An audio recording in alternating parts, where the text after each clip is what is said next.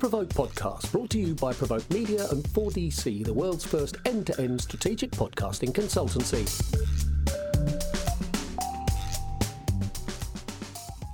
Hello, everyone, and welcome to the Provoke Media podcast. I'm Maja Pawinska Sims, the EMEA editor of Provoke, and I'm joined in a very sunny and hot Cannes today by Michael Frohlich, Weber Shandwick's EMEA CEO, and David Levin, co-founder of social creative agency That Lot, to talk about what every brand at the Cannes Lions Festival of Creativity is after: cultural relevance. Michael, David, welcome.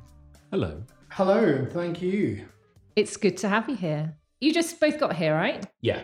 Fresh off the plane. It's my first Cannes, so I'm excited. This is not your first Cannes rodeo. It is not it's my 18th. What? 18th. You do not look old enough to have been coming to Cannes that long. Bless you. I mean, I do. So you've had some early award successes? We have, which I'm excited to say, we've won a Grand Prix with McCann Well done. for Easter Swede, which is of the Swedish Food Federation. We also won a silver for it as well. We've won a couple of golds, a couple of silvers, but the one I think we're also really excited about is we won a gold in the design category for the H&M Foundation, the $1 Billion Collection. Amazing. Which is great. So, yeah, we're doing all right. We're doing all right. It's still early days. Well, that's kind of the flip side of everyone moaning that a PR agency never wins the PR Lions, isn't it? That actually PR agencies are getting shortlisted and winning in such a broad spread of categories now. Absolutely. And I have a bit of a thing with us being called a PR agency. Okay, sorry, Michael. What are you? Because we are, so for a start with David sitting next to me, co-founder of That Lot, who's our creative content business. I mean, it couldn't be further from kind of PR. And everything that we do, we are so much broader than that. And it's something that we have to, I think as Weber, we have to get the industry and everyone to understand. And entering lots of other categories is because it's deserved. The work is good and we are winning in those categories. So it's exciting. So any other first impressions, David, from your first Cannes? I was just thinking, it reminds me a bit of Glastonbury. Everyone talks about how many they've been to, like the same as Glastonbury. There's far too much to see. You have to sort of plan your time. Have you got tickets to any of the Spotify parties? Yeah, it's awkward that you asked that question because Spotify is one of our clients, one of my favourite of our clients. But as a muso, Spotify is one of among my favourites. And they said, we'd have loved to have you there. The guest is full. So what are you hoping to see this week? I know you've just got here, but what are you looking forward to? David first, because this is your first. Yeah, no, in all seriousness, I'm so excited. I've kind of really excited to see, I suppose, my area of or the things that I'm most excited about are social and tone of voice. So I'm really interested to see the most awarded editorial work here and seeing how social is impacting work beyond social and some of the sort of biggest wins. It seems like, particularly sort of during lockdown, so much of the great work I've seen outside of social is starting to seem more social, if that makes sense. But yeah, I'm just excited to learn stuff and to see what all the fuss is about and soak it all up. Yeah. Michael, what are you looking forward to this week? So I think there's two themes that I'm interested in. One is to see kind of what's happening with the metaverse. So back in January, I wrote a piece for Provoke about Weber Shandwick and us building out our metaverse site, which is now built and is launched and doing it. We're just doing it internally for the moment. Okay. So it's for our internal employees. We will be opening up to clients and to others, but with a real focus, as I said in the article back in January, on kind of issues preparedness and more of almost the hard and the issue side of the metaverse and the employee experience side of it. So I'm interested in seeing what others are doing, because what I can see generally, what I've seen so far, is that it's all much more about the creative and technology side. Yeah. And actually, I think what we're doing is very interesting. So I'm interested in that. The other thing is around the purpose-driven work and how prevalent is that? How many are going to win awards? Traditionally, it was, going back, it was the charity ones that won, the NGOs that won. Then it became more about purpose. But there's been a little bit of I wouldn't say backlash, but an interesting debate coming out in the media and some brands which is about some products should just be products.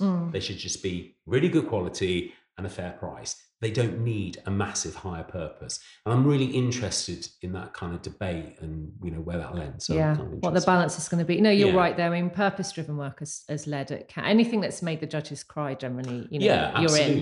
You're in. No, totally. Another one though for me is, whilst there's sort of goes hand in hand with the incredible innovations and things like the metaverse, something I've noticed, and I was on a couple of judging panels this year, is actually simplicity seems to have been awarded, particularly in my area in social, in a way that's really interesting, quite exciting to me. So it's almost like some of the biggest winners in some of the other awards have been around things that could have almost come out 5 or 6 years ago, like real, but in a really good way, just about pure brands tapping into culture with really strong tone of voice and often just quite light-hearted stuff, but it's made a real difference and made a real impact. And to Michael's point, it's kind of often some of these brands that you wouldn't expect to tap into culture and to sort of change it. But so I'm interested to see how some simple wins might happen this week as well. So you touched on culture there as a big theme. Of everything else you've judged this year, what other themes do you think we'll see coming through in the Cannes winners? Yeah, we talked about values, and that would make complete sense. The other one for me, I think, is community, and it's just been interesting to see how brands that are properly growing communities and nurturing communities, and specifically, and I'm getting quite specific into social now, but community management is an area that it still feels like it's quite a underrated, undervalued sort of resource. And actually, again, some of the biggest winners have been around really innovative examples of community management. So yeah, I'm interested in that. Give me an example of some cool stuff you've seen that's been winning. So I would say that there was a very exciting campaign that Aldi did. I don't know if you remember, they were accused of copying the same cake as the M&S cake. Yes, Colin the Caterpillar. Colin. They could have responded to that because they got sent, I think, quite a serious sort of legal thing. This is too similar. Their response was just quite brilliantly simple Twitter and Instagram banter, I suppose, if you would forgive me for using the B word. But it was so brilliant and so topical, and so I think it was at a time when things were so depressing in life that everyone needed something fun and lighthearted, and it made such a difference to them as a brand. And also so much of it was about how they were sort of heroing their own community and what the community was saying and listening to what, using social listening. But it was brilliant, and it was some of the best kind of examples of social copywriting and social first content that I've seen for ages, and had the benefit of being done by one of our agency cousins. Well done. Good plug there. That was a great campaign. And I think the interesting thing about that is that, as you said, we're living through such tough, intense times on so many levels. There's still room for levity, isn't there, in creative work? It doesn't all have to be about purpose and geopolitics. No, at the end of the day, a great creative campaign doesn't have to be with a creative focus, but a great campaign has an impact, does something. And if comedy or lightheartedness will lead to the end result that the company or the brand wants to either protect it or promote it, depending on what the objective is, you need to use the right tools and the right way of doing it. So it doesn't all have to be heartstring emotion. Yeah, it must be quite tough though, conversations you're having with clients, to getting tone of voice right, because you don't want to ignore the fact that things are weird and continue to be weird and bad. Are your clients really conscious of kind of getting the pitch and tone just right, even if they want to do something more lighthearted? Yeah, no, it's a great question, and it's true. I think, and it's one of those awful, I sort of cringe a bit when I say it because I know it sounds like such an agency thing to say, but I think it's less about humor and more about being human. And so much of what we do with our brands is kind of, and our clients, is helping them, particularly on social, connect in a more human way. And whether that's, I think if you do that right, actually you can jump from being quite lighthearted 1 week or 1 minute to something that is more serious. And I think finding that sweet spot, and Aldi was one of many examples over the past couple of years that have done that. So much opportunity for gold there. A lot of this is about our main topic today, which is about culture, isn't it? It's about really knowing where you are in the world, knowing what the feel is, what cultural trends are. Why is it so critical, particularly now, for brands to be culturally relevant? Why does that matter? Well, I think it's for brands to be culturally relevant, but also culturally sensitive, and not just reflect culture, but also help shape it. And that's how brands will have the most impact. When we're looking at brands and campaigns, we look at kind of the convergence point between society, technology, media, and policy, and looking at those 4 different areas and being, as we call it, in culture at the center of it. It means that we can help brands and businesses shape the culture, which ultimately helps them shape their own destinies and their futures. And with so much change around the world that you can't control, this helps our clients get some control about their own destinies. But that cultural piece, and of course, culture means totally different things to lots of different people as well. So it's how you really impact and get involved in the world, which is in a relevant, authentic, trustworthy way. And for me, I'd say culture, when I think about culture, I think about it in terms of people. And I think so much of why it's important now, and actually I'd say beyond important, it's essential for brands to have a strong cultural understanding and resonance, is because of social media. Because they're now competing with not just their competitors, as they've been doing for years, but now on social media, you're competing with everyone for attention. And that democratization of content is really exciting for people like me that just spend a lot of time in social media. It's also, there are lots of opportunities there for brands, but it's also a challenge in that you have to be as interesting or as funny or as entertaining as not just, like say your other brands, but Joe and Jane blogs, which means being cultural and understanding culture and tapping into culture is more important than it ever has been. And how can comms and marketing help brands kind of pierce culture in new ways? What is it that you do that helps them kind of move forward? So there's lots of things that we do, and a lot of it is based in data and insights, is understanding the context of the day, understanding your target audience, and understanding it across many channels. We are very lucky that we've got that lot as part of the Weber Shandwick Collective. So it's one of many of our businesses. Very lucky. We are very lucky. You're blessed. We are blessed. And Valor is one of many of the companies that we've got within the collective. And we have a world-class data and insights and analytics team and intelligence team. So being able to understand all of the audiences and how they feel, how they, what they do, etc., is so important. And that's how we really drive great insight. We're also very lucky because we're part of IPG.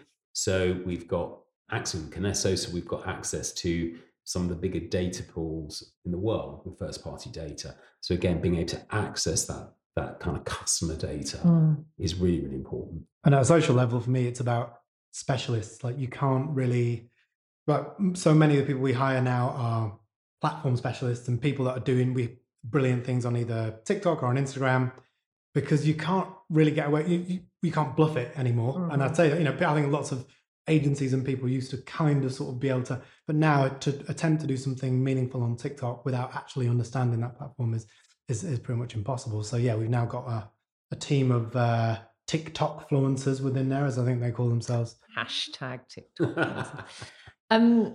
What strategies can brands use now to elevate their awareness of how culture is shifting? Because things are moving fast, right? Yeah, and I think how we help brands and what brands can do is particularly looking at those 4 sectors of media, policy, society, and technology. Those are kind of 4 of the foundational, I suppose, pillars of what happens in the world. So for brands, that's what we do, is we help them understand those 4 different areas and how they're converging to change the context in the world will help brands, therefore then understand what it is to be and to shape culture, and therefore helping their narrative and what they do. So out of those 4 things, society, technology, media, and policy, what's the hardest to crack for brands? What's the one that they need your help with most? Yeah, I mean, it depends on the brand and the business and the sector they're in. And obviously we help them. So they find it very easy because we help them do it. I think the one that's really interesting, though, is policy, because I'm a firm believer that you can change the world, you can attempt to change the world from loads of different angles.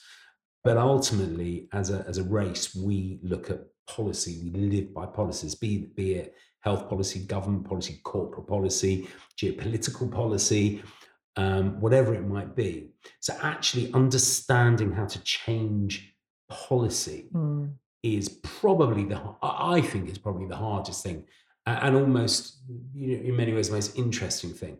And I think that's where we as Weber Shandwick, we've got a real edge on our competitors and the rest of the marketing kind of comms world, is because we have such a deep DNA and history in policy making and policy understanding.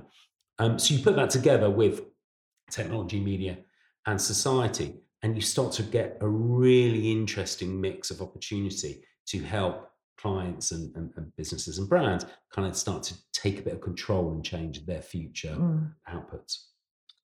Do you think there's an opportunity, both of you, for brands to go beyond relevance and actually drive cultural change? I mean, is that something that's possible?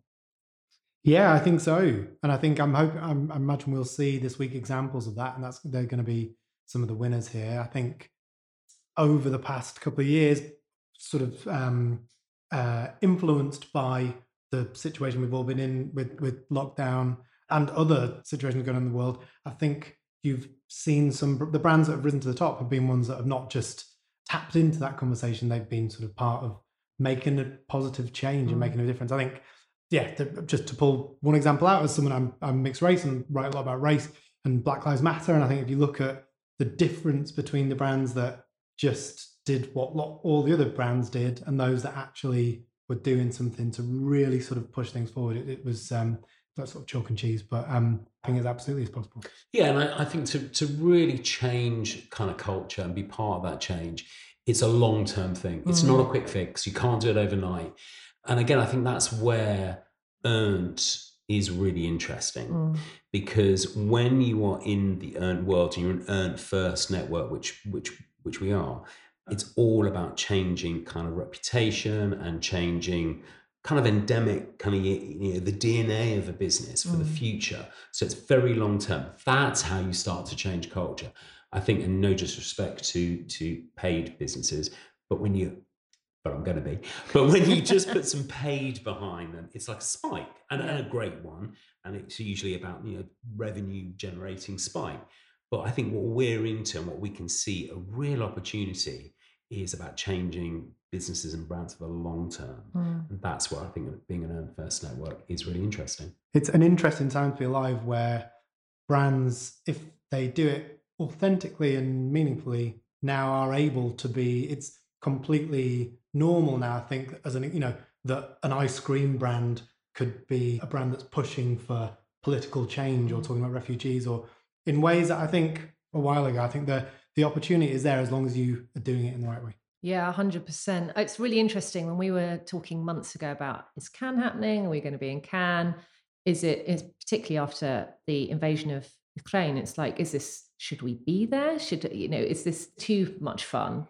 And actually it's dawned on everybody over the last few weeks that this is where those conversations are happening, because brands are making a difference in the world. They're more trusted than governments. They can take action more quickly. They've got cash behind them. They've got a will. They're cracking the whole policy arena, as you said. So there's some really serious grown-up conversations about the place that brands have in the world now. And it's radically different from even 3 years ago, isn't it? I mean, absolutely. We just came from a Weber and Ad Age panel about mental health and wellness, and how utterly important it is. And we know, there is no one in Cannes who will disagree with that. Yeah. However, you have to keep on saying it and keep on acting upon it and keep on doing it, because ultimately government, states, national health services, whatever it might be, just are overloaded. They can't deal with everything that needs to be done. So brands, businesses, employers are now the first port of call. We are the ones who are responsible to our staff, be it if you're an agency or if you're a brand. And we can actually help people. We can actually change the world and impact the world if done in the right way. Well, that's my next question. What's your advice on how to have that cultural impact and intersect culture in the right way? What can go wrong? And is there a right or wrong way of doing this? I mean, I'm hearing authenticity, David, from you is like a key. Yeah, absolutely. And I think you have to have a reason to be a right and a reason to be not just in that space, but moving it forward. And I think this week we're going to see some examples of brands that are doing that right. Honesty is another one, I think. And that's where, to my example before, the ice cream brand I'm thinking of, what I love about how they go about it is a very honest approach to some of those situations that are often complicated and nuanced, and often for brands areas that they feel sort of nervous to be around. Yeah, I think definitely authenticity, trust, as you said, being real and being human and being really insightful. So understanding your customer, understanding who you're trying to target and what your objective is, and then going for that.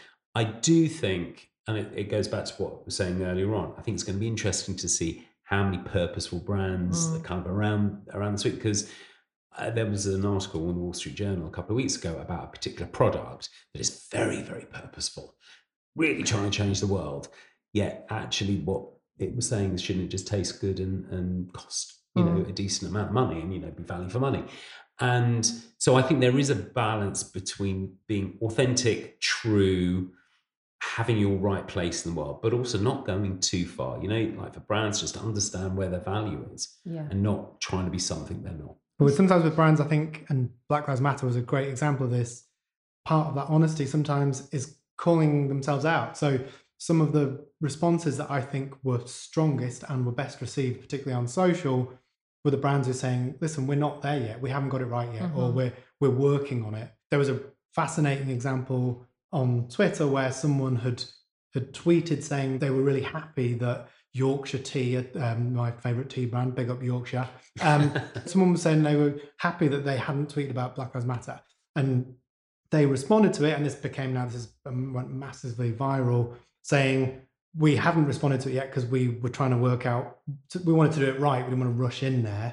And they also said, which I've never seen a brand do on Twitter, please never buy our tea again. And it was just it was quite a powerful response to it, but it was also an honest response that they acknowledged they'd taken too long. And then that sort of became their response. But yeah, I think sometimes you just got to be as honest as possible. Do you think brands feel the burden of the expectation that they have to have a point of view on everything now? Do they have to have a point of view? I think there is. I think there is a massive burden. I think because that's kind of the trend. It's where the world has gone. Do I think they need a point of view on the world?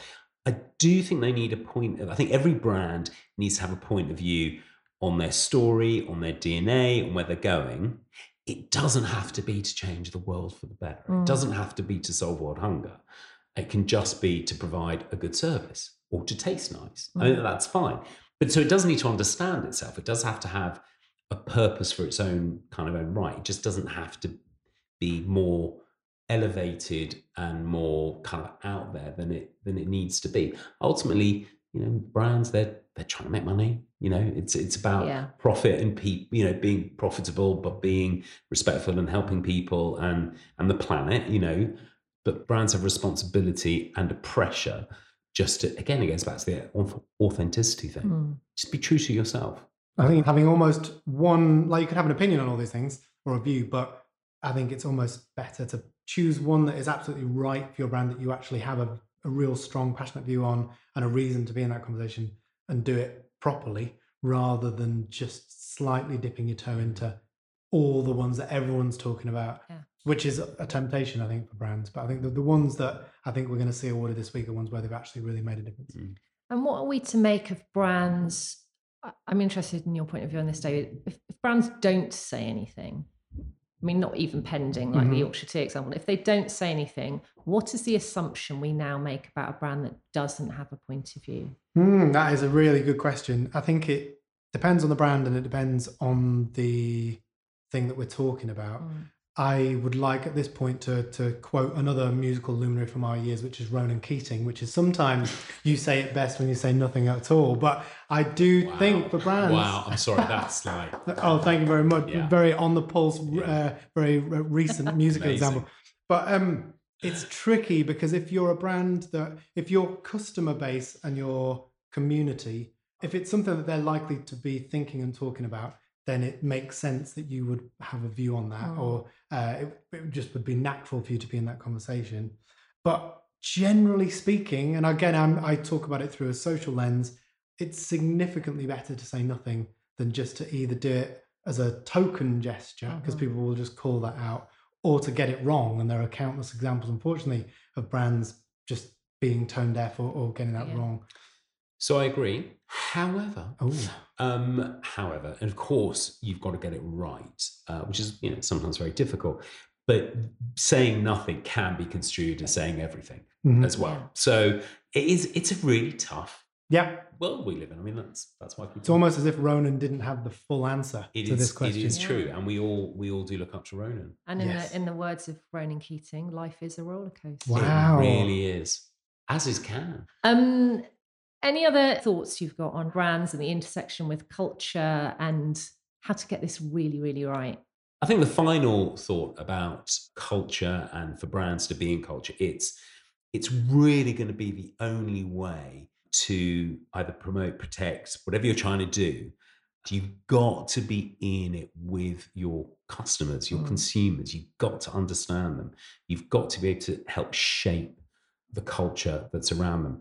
And we're very lucky. I'm excited to be a Weber Shandwick and the Weber Shandwick Collective because of all of the ecosystem businesses that we've got, different types of agencies. But we've got DNA and we've got lots of different businesses, and all of them together really bring different aspects of the marketing communications mix to really help our clients understand that cultural piece.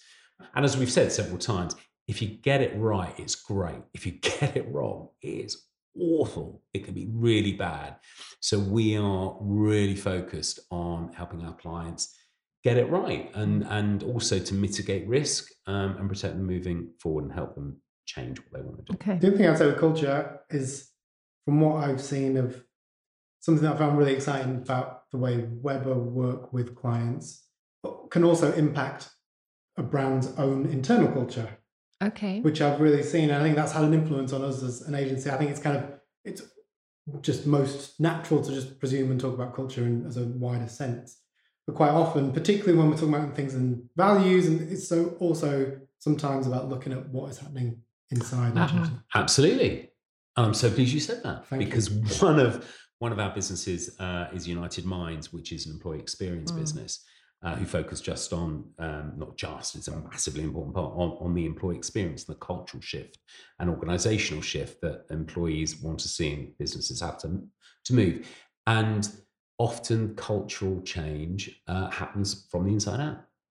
And that's the way it should be. Guys, Michael, David, absolutely lovely to have you here today. Thank you very much. Enjoy looking at the work, enjoy soaking up Can, and we will chat very soon. Thank you very much. Thank you for having us.